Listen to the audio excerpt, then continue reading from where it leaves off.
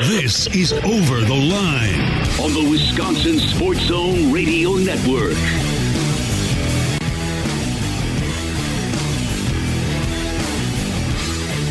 Yes, we're going to dive into the Green Bay Packers. There is a name floating around that Brian Gutekunst may or may not be targeting. Nobody?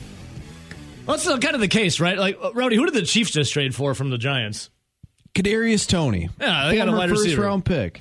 Who else made a move? Didn't the Jets just acquire someone from the Jaguars? The Jets acquired James Robinson, the running back, because Breece Hall, their stud rookie running back, went down with an ACL. Yeah. Let's see, the Cardinals acquired Robbie Anderson.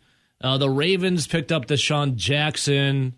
There's a couple other moves out there. I can't remember if it's quite the top of my head. And then there's one team who has an obvious problem when it comes to wide receivers. That's the Green Bay Packers, and you just kind of hear crickets from Titletown. But we're linked to some names, though. We'll talk about it coming up. Also, the Twitter poll out right now.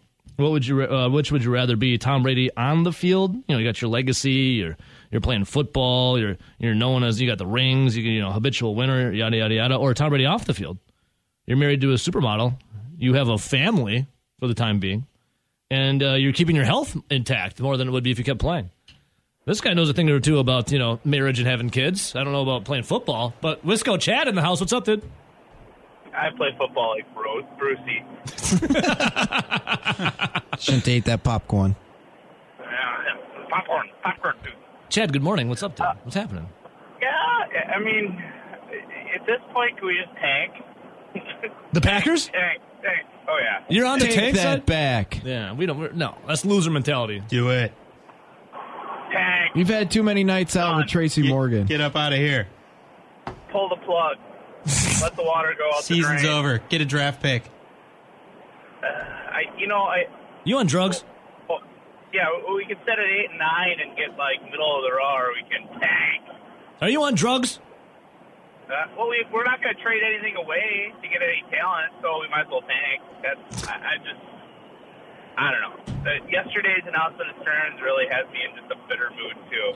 Yeah, we got to get into that coming up, too. Chad, if the Carolina Panthers can go out and beat the Tampa Bay Buccaneers last weekend, and that might have been the worst team in the NFL playing-wise so far this year, I don't think the Packers should be tanking. I think the Bucs are tanking. Because, why not? Give it up. Brady's the only one that's not in on it. Yeah, he's put his marriage up for on the chopping blocks in order to win games. Huh? Well, that's the truth, right? Yeah. Brady's the only one not in on it, and he can't seem to figure out why everybody else around him's we got next year. Chad, Tom Brady, all the rings, 23 years in the NFL, the legacy. Could you imagine saying, I want to keep doing that and not be married to a supermodel? Is Tom... I'm still trying to grasp all this. How can you go out there to be like, no thanks to a supermodel? He's embracing his inner DiCaprio. He's going to trade her in for a 23-year-old. I think Leo's now with a 24-year-old, by the way. I think he bumped his age up 1 year. Good for him. Yeah. I guess you have to when you're a decade older than when you first started pulling. Hey, Chad, any faith for the Packers winning Sunday night? 11-point dogs against the Buffalo Bills. Probably not, because you just said they should tank. Hell yeah, this will be the game they win. Yeah, in typical Packers fashion. Play up to the level, right? Play up to the level of their competition. They're counted out. There's no chance. Arizona last year, wow, that worked. It just trap game for the Bills. Trap game, love it. Anything else on your mind, Chad? Until you go scream into the abyss about David Stearns? I'm so mad about that. I am so mad about that. When's he a Met? 6 weeks. Seriously, it's middle of January. Middle of January, he's a New York Met. So you can have bigger bites of a bigger apple? He's already got an email account. He's just slowly trying to figure out how to break it to Ananasio that he completely screwed him for the last year. Or did Ananasio screw him? I don't think so. I don't think so. Ask Rowdy who traded away Josh Hader. Brett screwed Brett. I don't know. I really don't think Ananasio cares. He just sits back and collects his money on this investment at this point. Sad. We're like Bud Selig Jr. We love you, Chad. We'll talk to you later, buddy. Yeah. Line 1, who's this? Good morning, guys. Oh, 1 second. Line 2, who's this?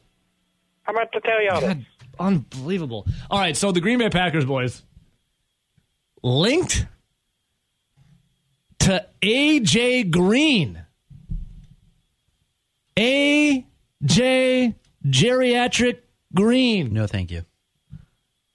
is a name to watch for the Packers. The ultimate towel thrower inner. The Green Bay Packers have had trade talks with Arizona Cardinals surrounding wide receiver A.J. Green, according to ESPN. I mean, that's got to be cheap at least, though. At least in terms of what you can give up. Yeah, I mean, but here's the thing: is AJ Green even worth any draft capital at this No, point in that's his what I'm career? saying. Would you rather have Like- that Freifogel or A.J. Green? Still AJ Green. I mean, he's There we he's go. done it. There we He's go. done it. He's proven. But AJ Green is like 34 years old. Oh. AJ Green.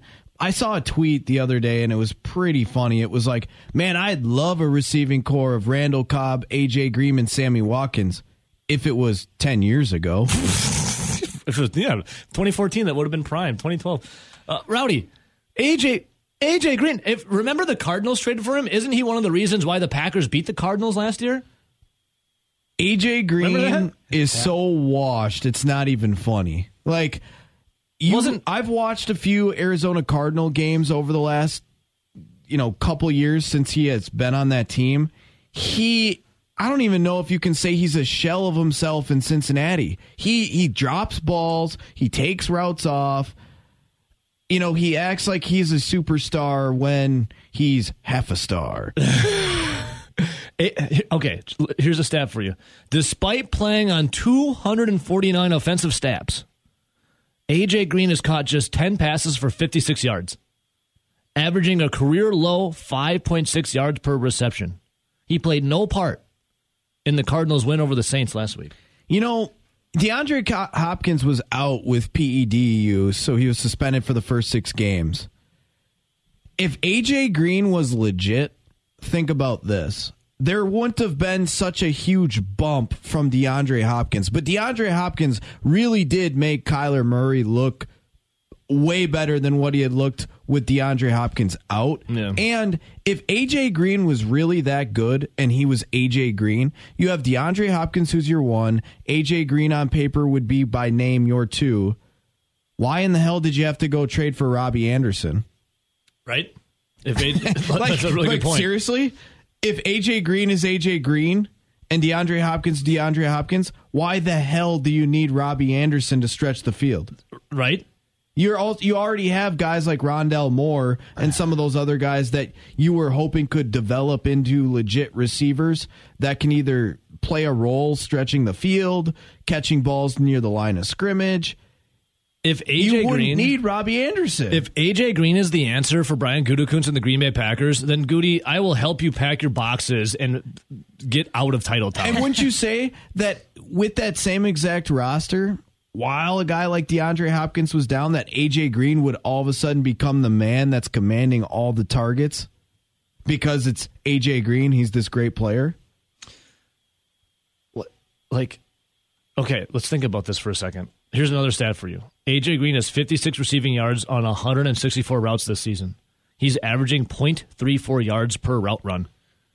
So if they were to trade for him, it would be insane. So when we think of A.J. Green and we think of Insanity. the crazy, like one-handed acrobatic catches that we remember him when he was in Cincinnati, when he was arguably one of the top 5 receivers in the league for a good chunk of period or good period of time. Years ago. Many moons ago. People don't forget. People don't forget. Can you guess the last year that A.J. Green had 1,000 yards receiving? Sometime in Cincinnati. That would be correct. Yes. But the year? I don't remember when he left there. 2014. 2017. 5 years ago. 5 years ago is forever in the NFL. That's longer than the average career.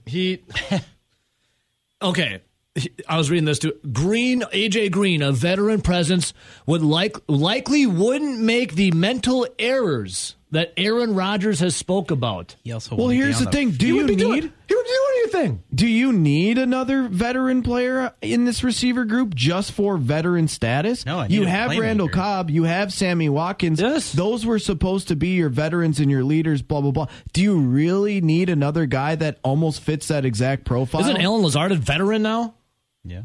I would say so. Yeah, there's another veteran. No, like Sammy Watkins and Randall Cobb were guys that are almost in this AJ Green profile. I know they do a lot of different things like in-game scheme-wise, but on paper, they're old receivers. They were good in the past, and now they're basically veteran leadership. I think I would be willing to argue that I think there's more juice left in Sammy Watkins and in Randall Cobb from what we've seen. One, just in this year with Randall Cobb, who's actually been making a few plays here and there, and Sammy Watkins with the ability that he's shown just a couple years ago. We're talking about, they were questioning whether Sammy Watkins would be a true bump in talent at the wide receiver position, because we were like, hey, do you remember when the Chiefs made it to the Super Bowl and won and he had that hell of a game? Well, that was like 2-3 years ago now. We're talking about 2017 for AJ Green. That's 5 years ago. Okay, so and he's younger than AJ Green. Sammy Watkins is like close to AJ Green's almost 35. 34. Yeah, 35. They talk about like he won't commit the mental mistakes that Rodgers was bemoaning about. Watch the tape. Last AJ season, Green drops passes all the time. Last season, wasn't it AJ Green who ran the wrong route or gave up on the route in the end zone that had Rasul Douglas picked off Kyler Murray and sealed the game for the Packers? Yes. Wasn't that a mental mistake by AJ Green? I think he might have also fumbled in that game. What are we talking about with mental mistakes? He's a veteran without mental mistakes. I just should give you two examples. Last season, 33 years old. He stinks. If this was 2014, I'd be all over it.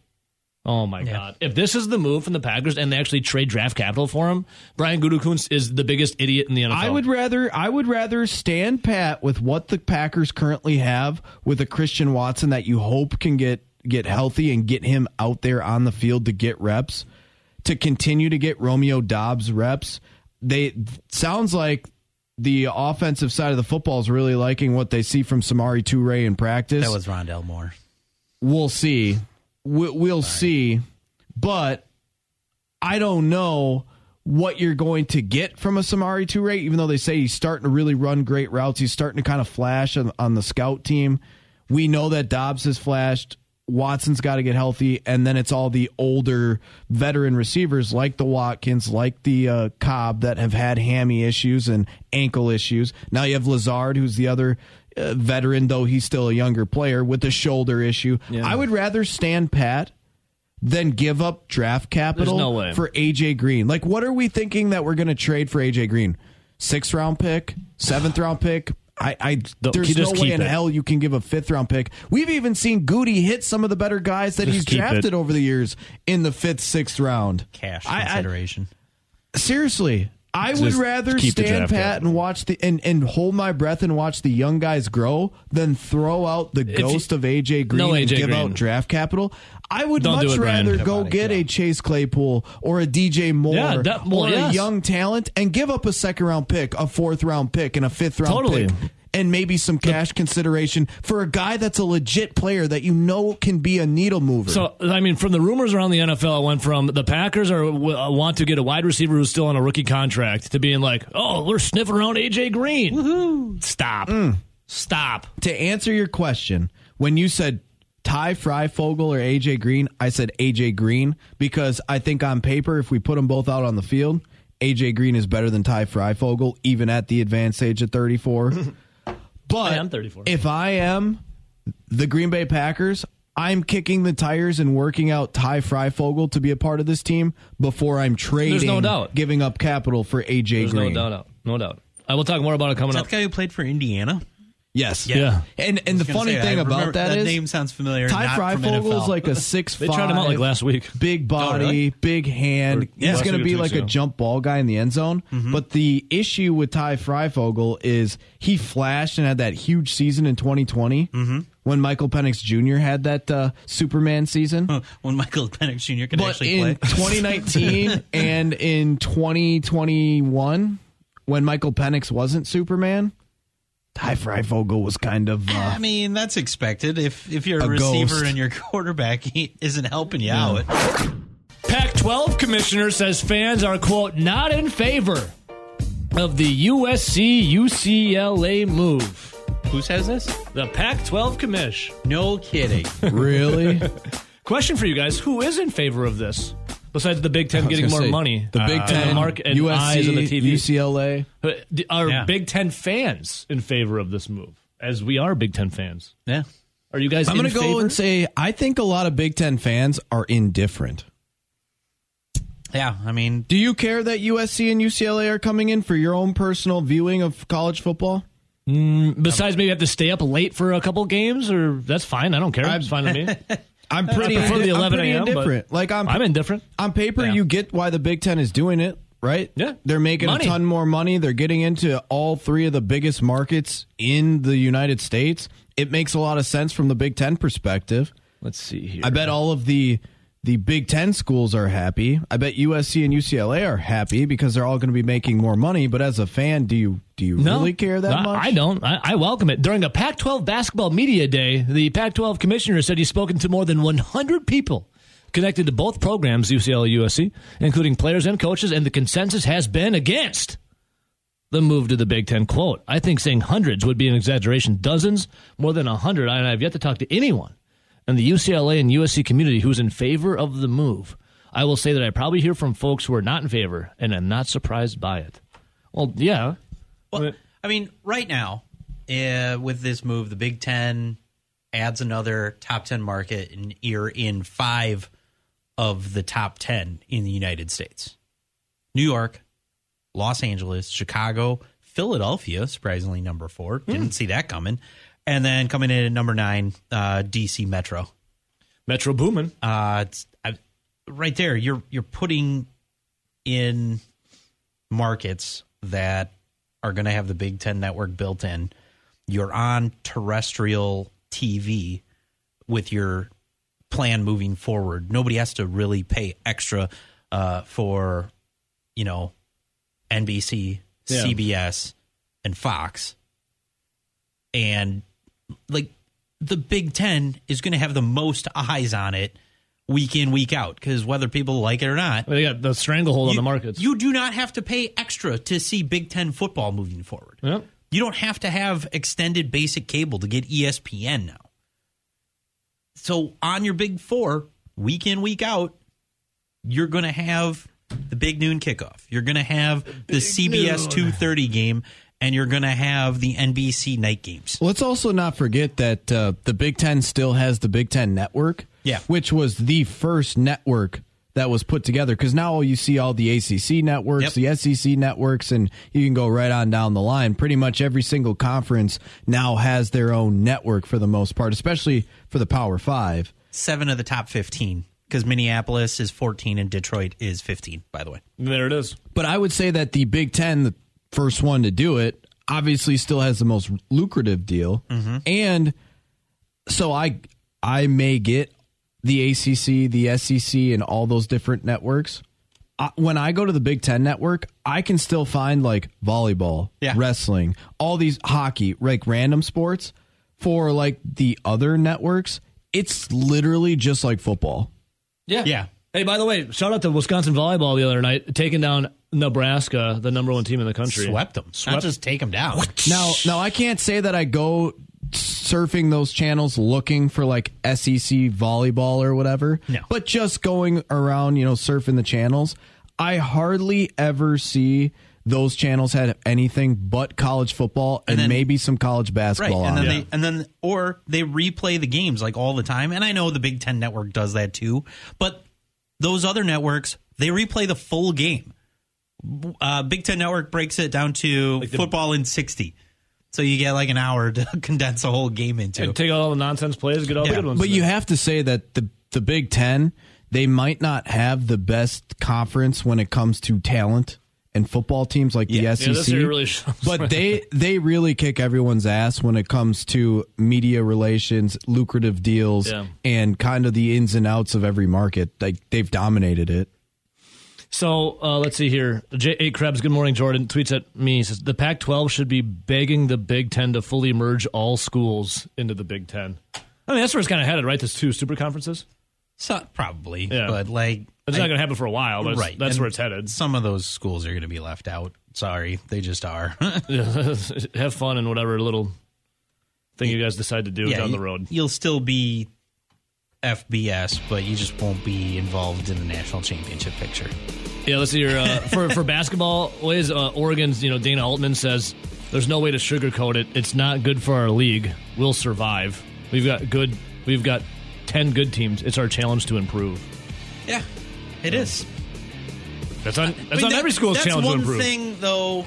Historically, the Pac-12 hasn't really had a problem with having a good basketball league. Yeah. What's the Pac-12 better than the Big Ten at? There's only one sport that really comes to my mind that I think Swimming? of. Baseball. Baseball. Swimming. Like track. Hey, Wisconsin's pretty good track. Well, overall. Oh, baby, it's that time. Got to do a little sports gambling with our guy Dave Essler. The beautiful, brilliant mind down there in Florida. You know what? I'm just going to get right to him. Why not? There's no time like the present. We got so many bets in the cooker right now. We got to talk to the expert. Dave Essler in the house. David, good morning. How we doing, brother? We're doing well. How you guys doing? It's Friday, man. Freaking on cloud 9. I agree with you. Sorry, Brendan. This week has been flying by. Hey, Dave, this week, time has had no meaning ever since like 2020, but this week, man, it's really been flying by. I think... Why do you think that is? They fired that CERN thing up in, was that Switzerland? I think, you heard about that thing? That's like that particle accelerator? Uh-huh. Yeah, they said that once they fired it up, when they first fired it up, that's what altered, the time, the fabric of space-time. And now we're just, circling down the drain. I think that's what it is, Dave. I can't confirm or deny it, but I think that's what it is. I don't have any reason to debunk that myth, so let's go with it. Let's go with it. Hey, how about this, Dave? Now, you're not still a Tom Brady guy, are you? No, I know you were when you played for your Patriots, but are you a Tom Brady guy still? Nope. So let me ask you, Tom Brady's fighting off divorce, yada, yada, yada. Which legacy, or what would you rather be? Because it's our Twitter poll today. Tom Brady on the field, you got the legacy, you got the Super Bowl rings, you're playing football, everyone's looking up to you that's a football fan. Or would you rather be Tom Brady off the field? You got a supermodel wife, a family, and your health. What should Dave Essler go with? I'm on the field because if I'm really good on the field, I can have any supermodel wife I want. That's the answer. David! Woo! You never disappoint, do you, Dave? Yep. Hey, speaking of that game last night, did you have any cash on that thing? Did you have any bets on that?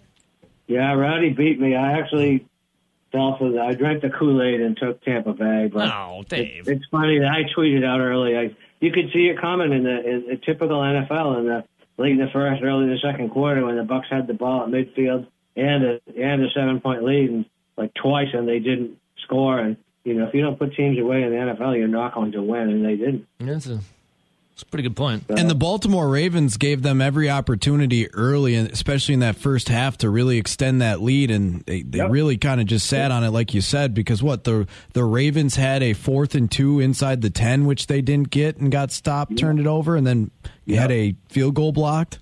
Yeah, and Tampa Bay gave Baltimore their first 3 points with a muff punt. So, yeah, I don't know that I saw Brady throw that many bad passes in 20 years. As he did last night. That was pathetic. He's got a lot on his mind, Dave, okay? He's trying to keep his supermodel wife. Hey, Dave, What did you say about the Pac-12? Oh, the Pac-12 commissioner is like, we don't like the move of the USC and UCLA to Big Ten. None of the fans like it. They're going to like it a lot less when they play Wisconsin in the first week of December. Right, I know.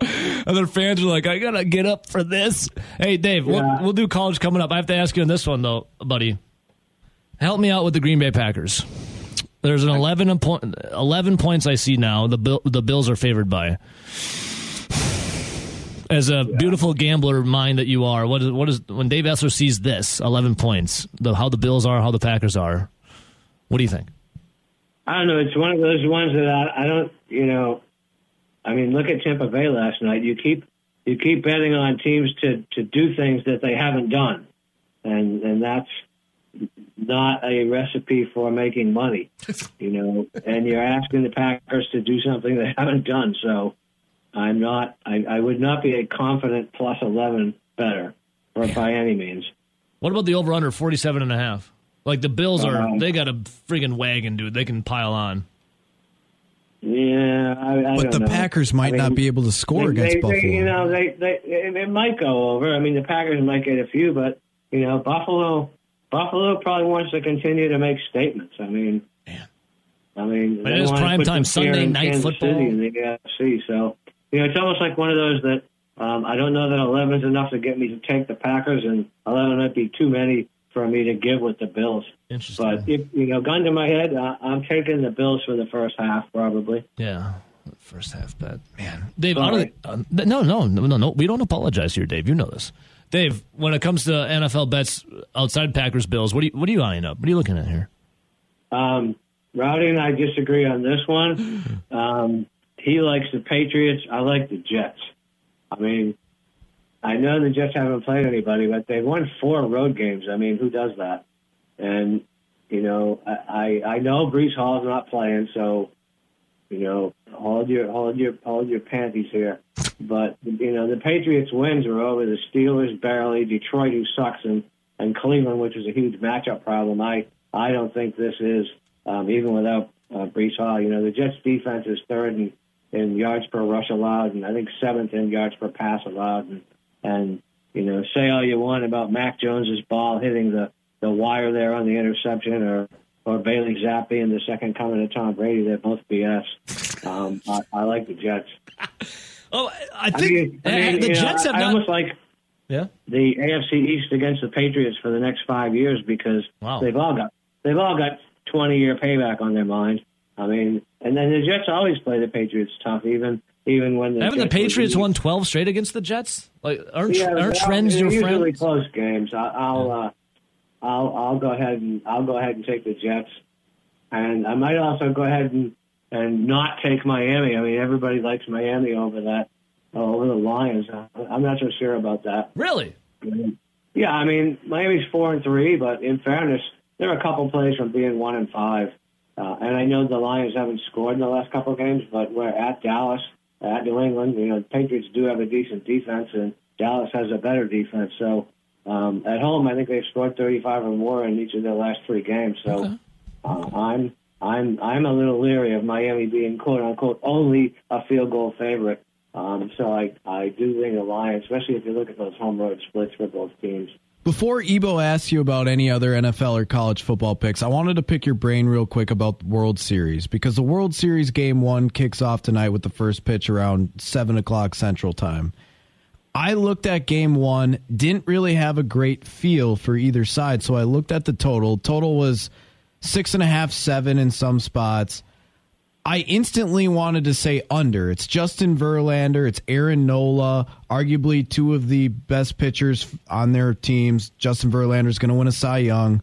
Both of the bullpens have been healthy, but then I dug into it a little bit more. James Hoy, the home plate umpire, he has been on the over, I think, 18 out of the 13 games, or 18 out of the 31 games that he has umpired behind the plate. And I went back and dug up since 2020, Game 1s of the World Series have went over 6.5, 16 out of 22 times. I'm with you. If I can get 6.5, I'm probably taking it, because I would look at that as I need both teams to get to 3 runs for a win. I mean, if it's 3-3, it's going to be 4-3 at some point.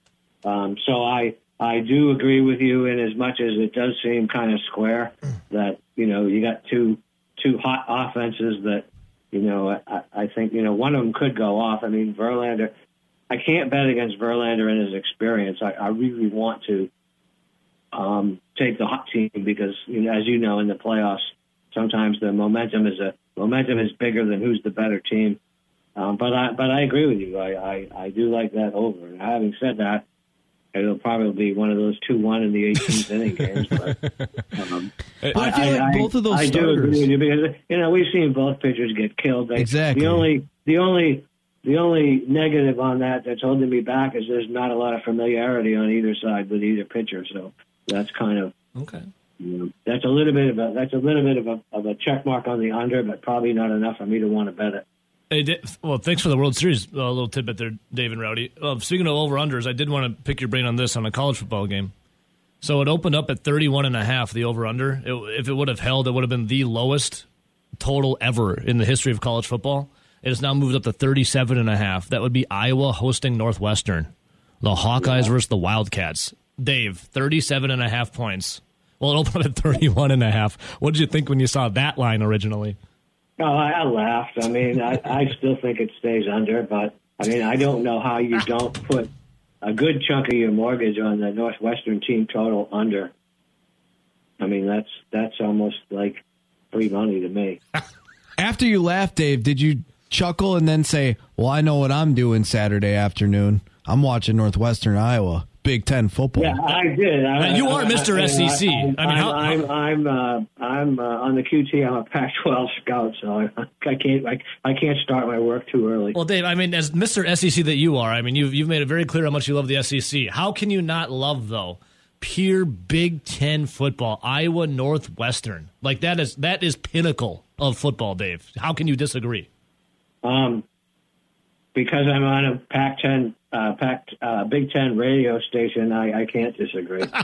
Well, Dave, you can say whatever you want here. Full disclosure, when I did a podcast on college football games, and they usually send me the games they want to do, and we picked 5, and I think 3 of them were Big Ten games this week, and I was like sick to my stomach. Because it's the best conference league around, Dave. I know you saw. Are there any less boring games? Come on. Hey. I know you saw the Iowa-Ohio State game last weekend where Iowa's defense actually played extremely well, and the offense was just so brutal that they had over 6 possessions where they started in Iowa territory. Iowa had a ton of turnovers, and it just snowballed.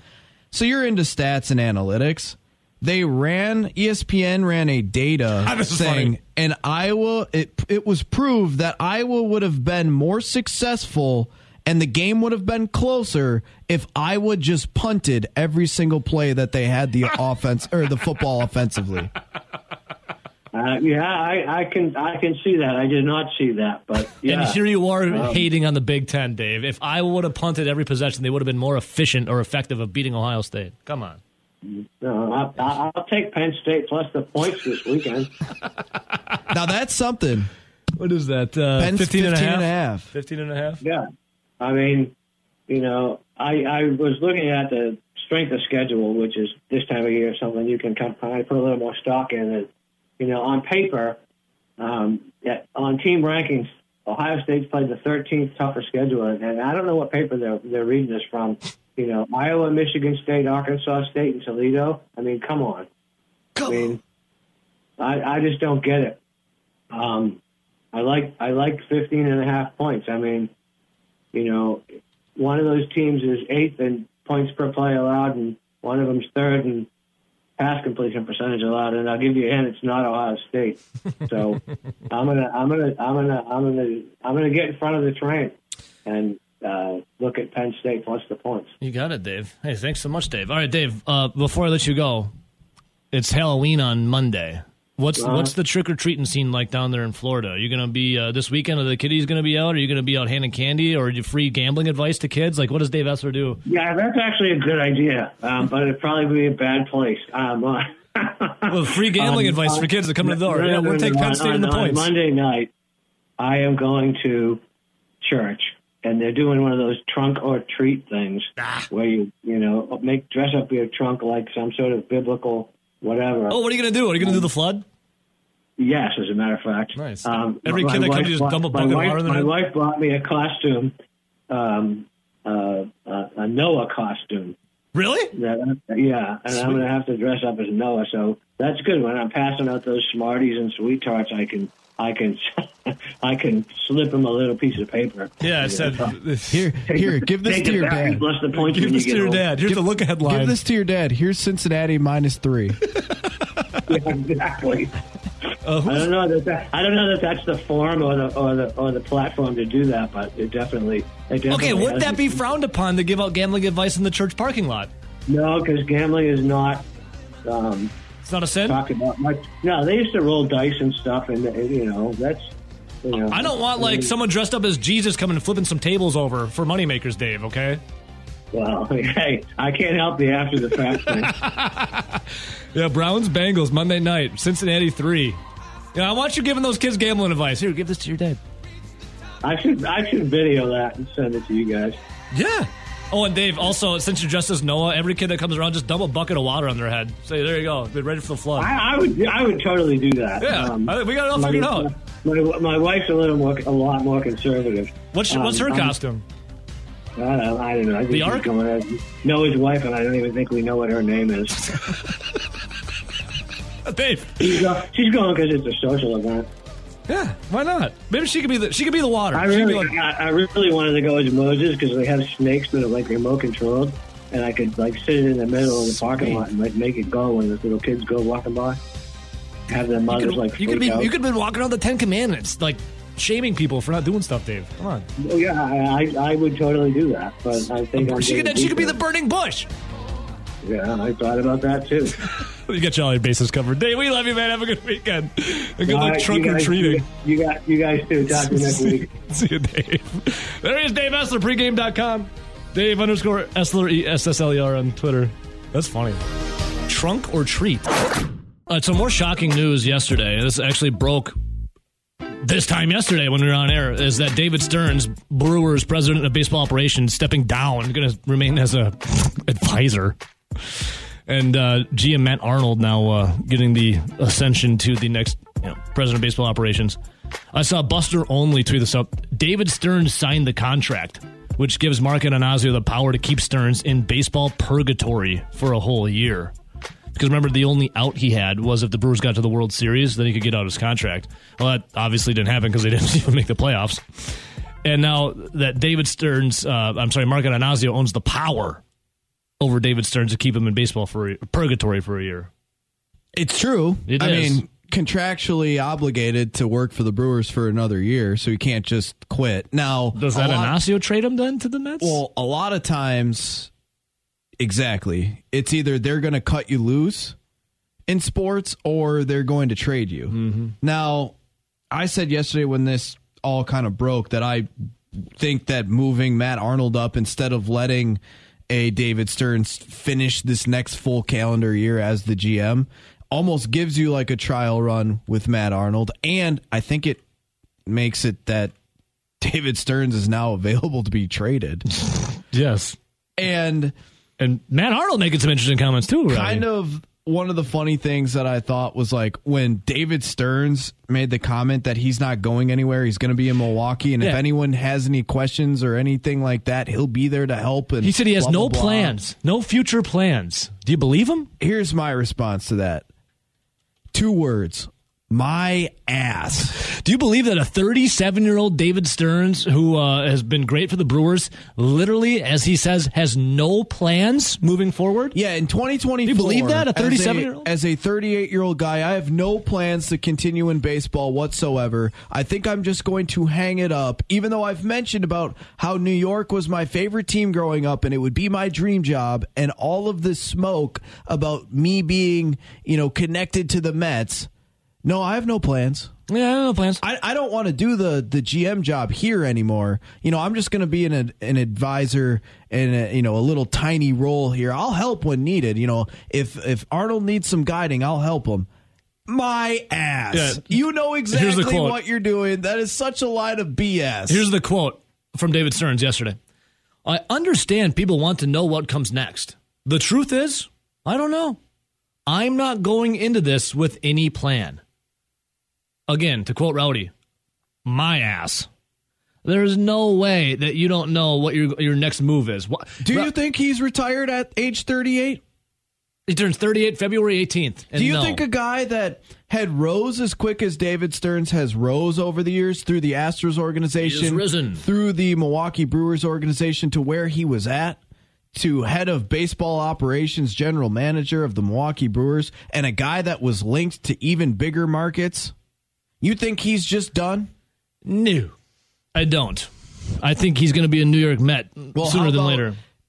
It was a tweet out there talking about how, they were asking Mark Ananazio questions about David Stearns and what this means, and what does it mean? Will he work the entire year of his contract, or will he be allowed to go interview with the Mets? Yeah.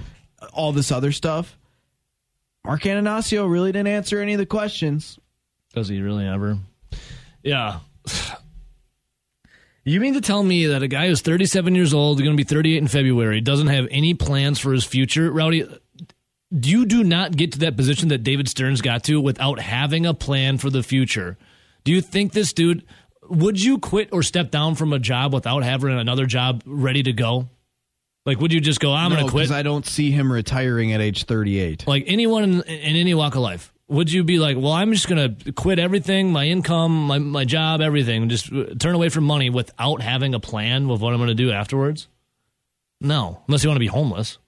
Like, I don't think he'd ever be homeless. Not him, but probably he's got a nice little, little nest egg there. He probably I don't know if I could find a real legit figure, but he's making in the millions per year. Yes, I mean, he's got a nest egg. How about though what Matt Arnold said? So one of the things that he mentioned on his approach to the first free agency was, now this was with an obvious caveat that he was operating in concert with ownership, it's going to be opportunistic.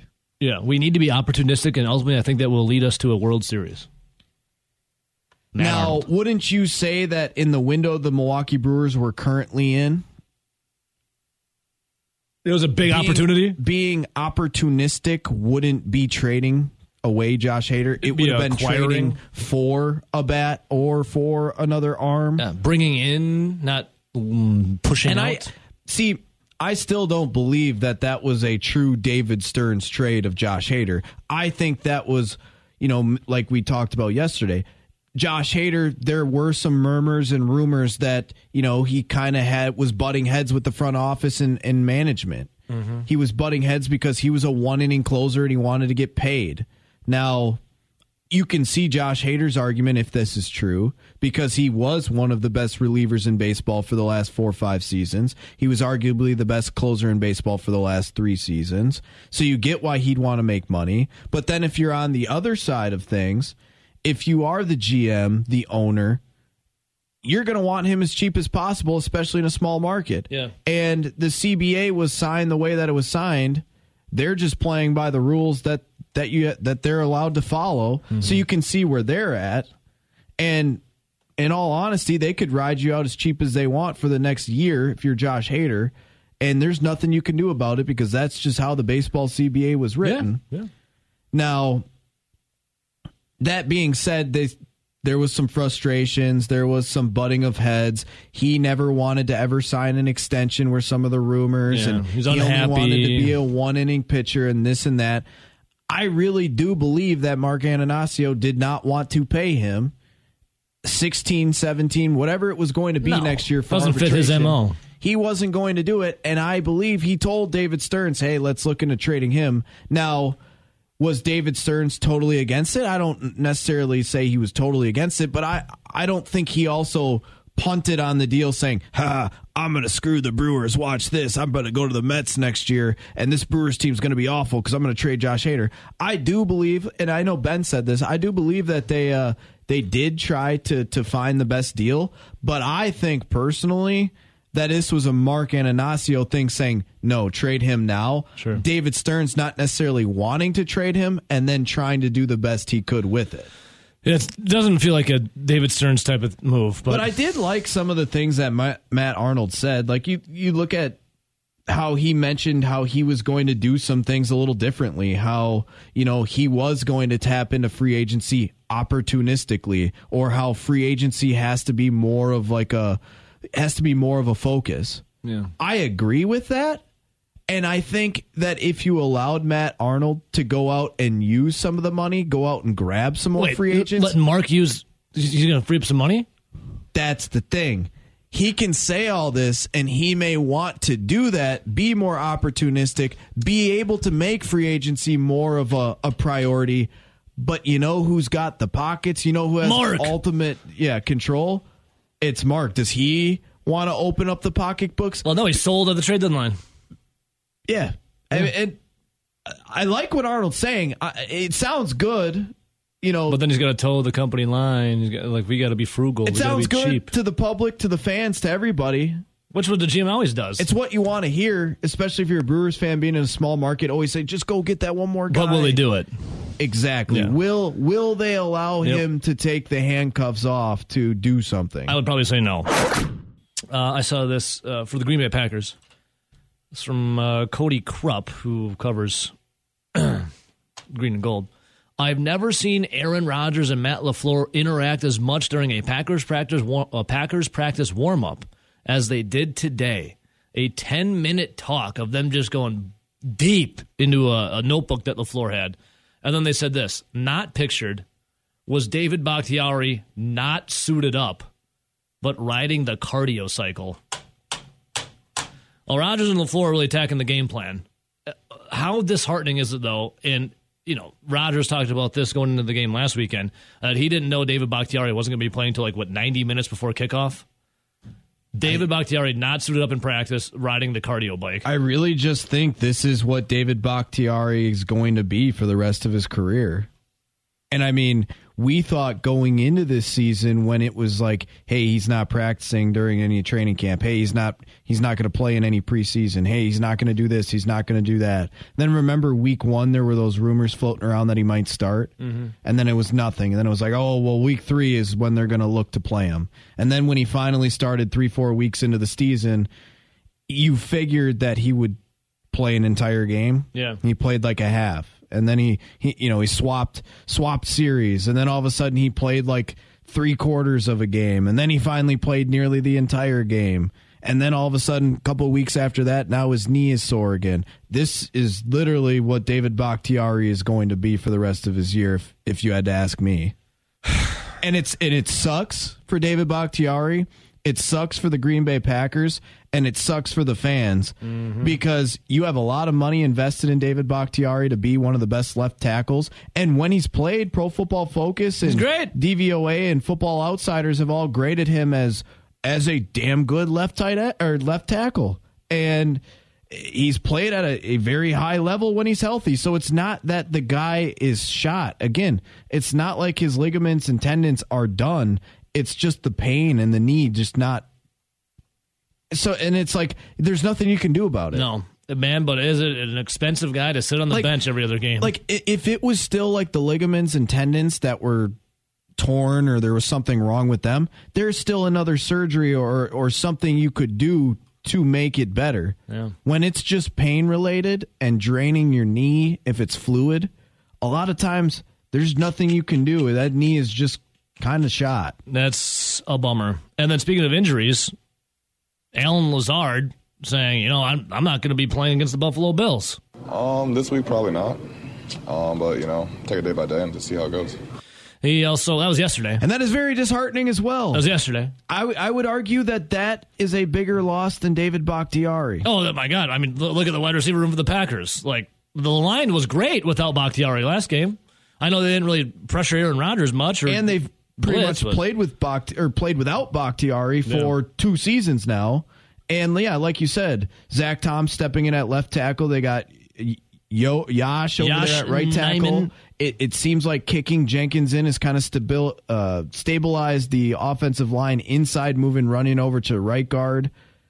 You kick Newman out. It seems like the offensive line have the bodies there to deal with that. What you don't have is bodies in the wide receiver room. Well, the receiver room we already knew was void of a lot of talent, and now that the bodies are hitting the floor, Drowning Pool. That's a song. I know. Yeah, Drowning Pool. That's why I said it. Yeah, I know. But now that the bodies are hitting the floor, Alan Lazard is out. Cobb is out. Watkins is just coming off a hamstring. Watson has a hamstring.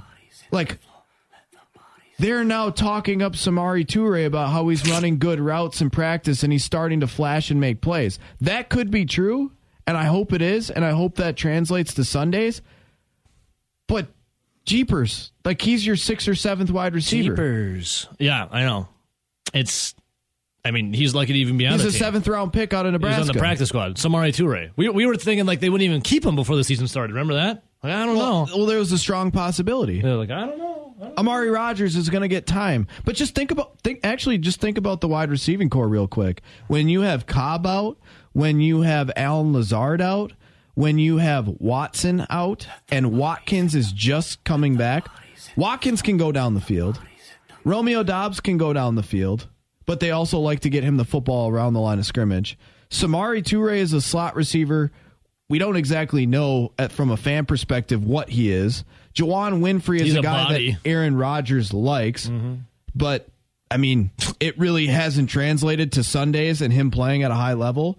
And then there's Amari Rodgers, where he cannot make plays down the field more than 5 yards when it comes to him getting the football thrown to him. What can he do? It's a lot of over-the-middle crossing routes or like slants or little screens and stuff like that. Nothing downfield. No. You have so many limited guys with limited route trees. That you are kind of screwed. You are screwed. And, oh, by the way, the Bills do have the best defense in the NFL. And that's to go along with the best offense in the NFL. So more from Allen Lazard. What happened to his left shoulder against Washington and why he's probably not going to be playing against the Bills coming here for Sunday night? End of the third quarter. What'd you feel? A pop, crack, snap, crackle, pop. 3 Rice Krispie men showed up too. It's not the good kind. No, not the good kind. No. Snack, crap, And pop. Yep. Yeah. All 3 of them. Snap, crackle, and pop. The shoulder for Allen Lazard. Man. And this was the guy that was said he was going to be the number 1 wide receiver coming in. We all as fans knew that that's not the case on a normal NFL team. What did Brian Gutekunst do? Nothing. Well, you got Sammy Watkins. And who's hobbled down too. Sunday night, Green Bay Packers. Close game. Packers win in a close game or get absolutely blown out of the water. That's my take. They somehow circle the wagons, and you see this team play to the ability that we thought they might be, week 1, where you see flashes from like the Romeo Doubs. Somehow, some way, they get enough offense. They actually run the football with Aaron Jones and A.J. Dillon, and that's kind of the catalyst to how they win this ugly game. And the defense really steps up, turns over Josh Allen. Like that's gotta be the formula for winning, right? Like the defense lives up to its expectations. Yeah, lean on that run game and play action off of it. You have to still have some young receivers step up. Who the hell knows who it's going to be or who's going to actually be healthy on the field? But it's really got to be the defense, because you look at Buffalo is the number 1 offense and the number 1 defense in the league so far this season. Mm-hmm. Now there's like Football Outsiders, DVOA, PFF, there's like 3 different big ones that do all these rankings for all the players and all the teams. I think almost all of them have the Bills number 1 in offense, number 1 in defense, but I think there is one of those publications that has the Bills number 2. I believe it's in defense. Regardless, it doesn't matter. They were like one of the first teams to be ranked number 1 on offense and defense for like decades. And guess what? The last team that did that won the Super Bowl. They're everyone's pick. They're the favorite to win the Super Bowl. Yeah, they're the darling. Clearly, they're much better than the Packers on paper. Their statistics show that out. I mean, I just said I think that the Green Bay Packers, to win this game, they would have to probably run it and then play action off of that to some young receivers that are very unproven, and a lot of them haven't even hardly played, especially with all the injuries. Yeah. Buffalo still has the number 1 run defense in the league. They're averaging like 77 yards allowed on the ground. They're just good. How are the Packers, if they are going to want to run the football, how are they going to do it? We've seen that Matt LaFleur and this Green Bay Packers team doesn't even like to run the football more than 12 times? 12, 18 times. Which was the last game, 12 and then times? He won't realize it till after the game. Well, man. And then, by the way, they're also pretty dang good when it comes to the pass, and the Packers have no effing receivers. Who's healthy? No, yeah, I know. And they weren't good to begin with. So speaking of the receiving room, Tom Clements was talking to the media yesterday. He was up on the podium. And remember, everyone was hacked off about Tom Clements, how he told Aaron Rodgers that Sunday against the Commanders was his highest graded game. So Tom Clements was asked about that. Let's see here. He says Rodgers is not perfect. He's going to make some minus throws at times. but it was his season high grade against the Commanders was only percentage points higher than his number 2 game. And Clemens said, asked every which way how Aaron Rodgers is playing, Clemens said, quote, "I think he's playing well," said Tom Clements. And then on the wide receiver room, Tom Clements was asked on how Rodgers has been, with the receivers in the meetings. Quote, "He is great with them in the room. He tries to explain to them a particular play, what he's thinking, what he has to do, and where they fit into the particular play." Ebo, what was the worst year in Aaron Rodgers' entire NFL career? I mean, besides his rookie year, 2018. Yeah, since he started playing. 2018. 2018. And why was that his worst year? Because basically, since 2008, he had a down year, but the Packers in general had a down year. It was kind of like the feeling out process, right? Yeah. Brett Favre had just left. McCarthy, brand new head coach, quarterback, mind meld there. But since 2009, 2018 is by far his worst season. And the reason it was his worst season is because we were pretty much used to seeing Aaron Rodgers being a top 5 quarterback in the NFL with elite arm talent and elite mind, an elite mind of the game at the line of scrimmage. Like, that's all we ever saw. Mm-hmm. And then you got to 2018, he's fighting with Mike McCarthy. It's visibly a decaying relationship. And his legs effed up, too. We didn't know that at the time, but he did suffer that injury. Had a fractured bone in his femur or knee or whatever it was. We knew he already had like the sprained ankle from whatever. We knew he was banged up. It didn't look good though to the naked eye. It looked like, maybe he was missing throws on purpose. Maybe he was throwing some plays just to get a coach fired.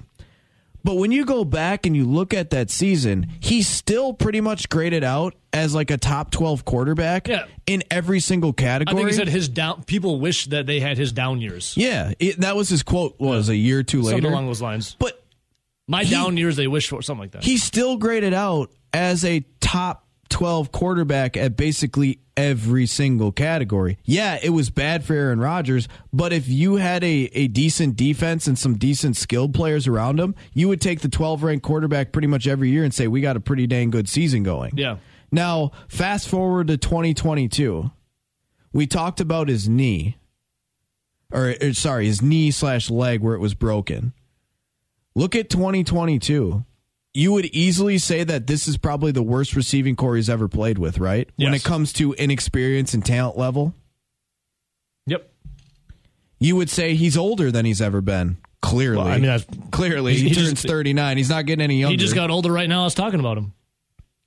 You would also say that this is the first time that he's noticeably had something wrong with his throwing hand. Thumb injury. AKA a broken thumb. Yep.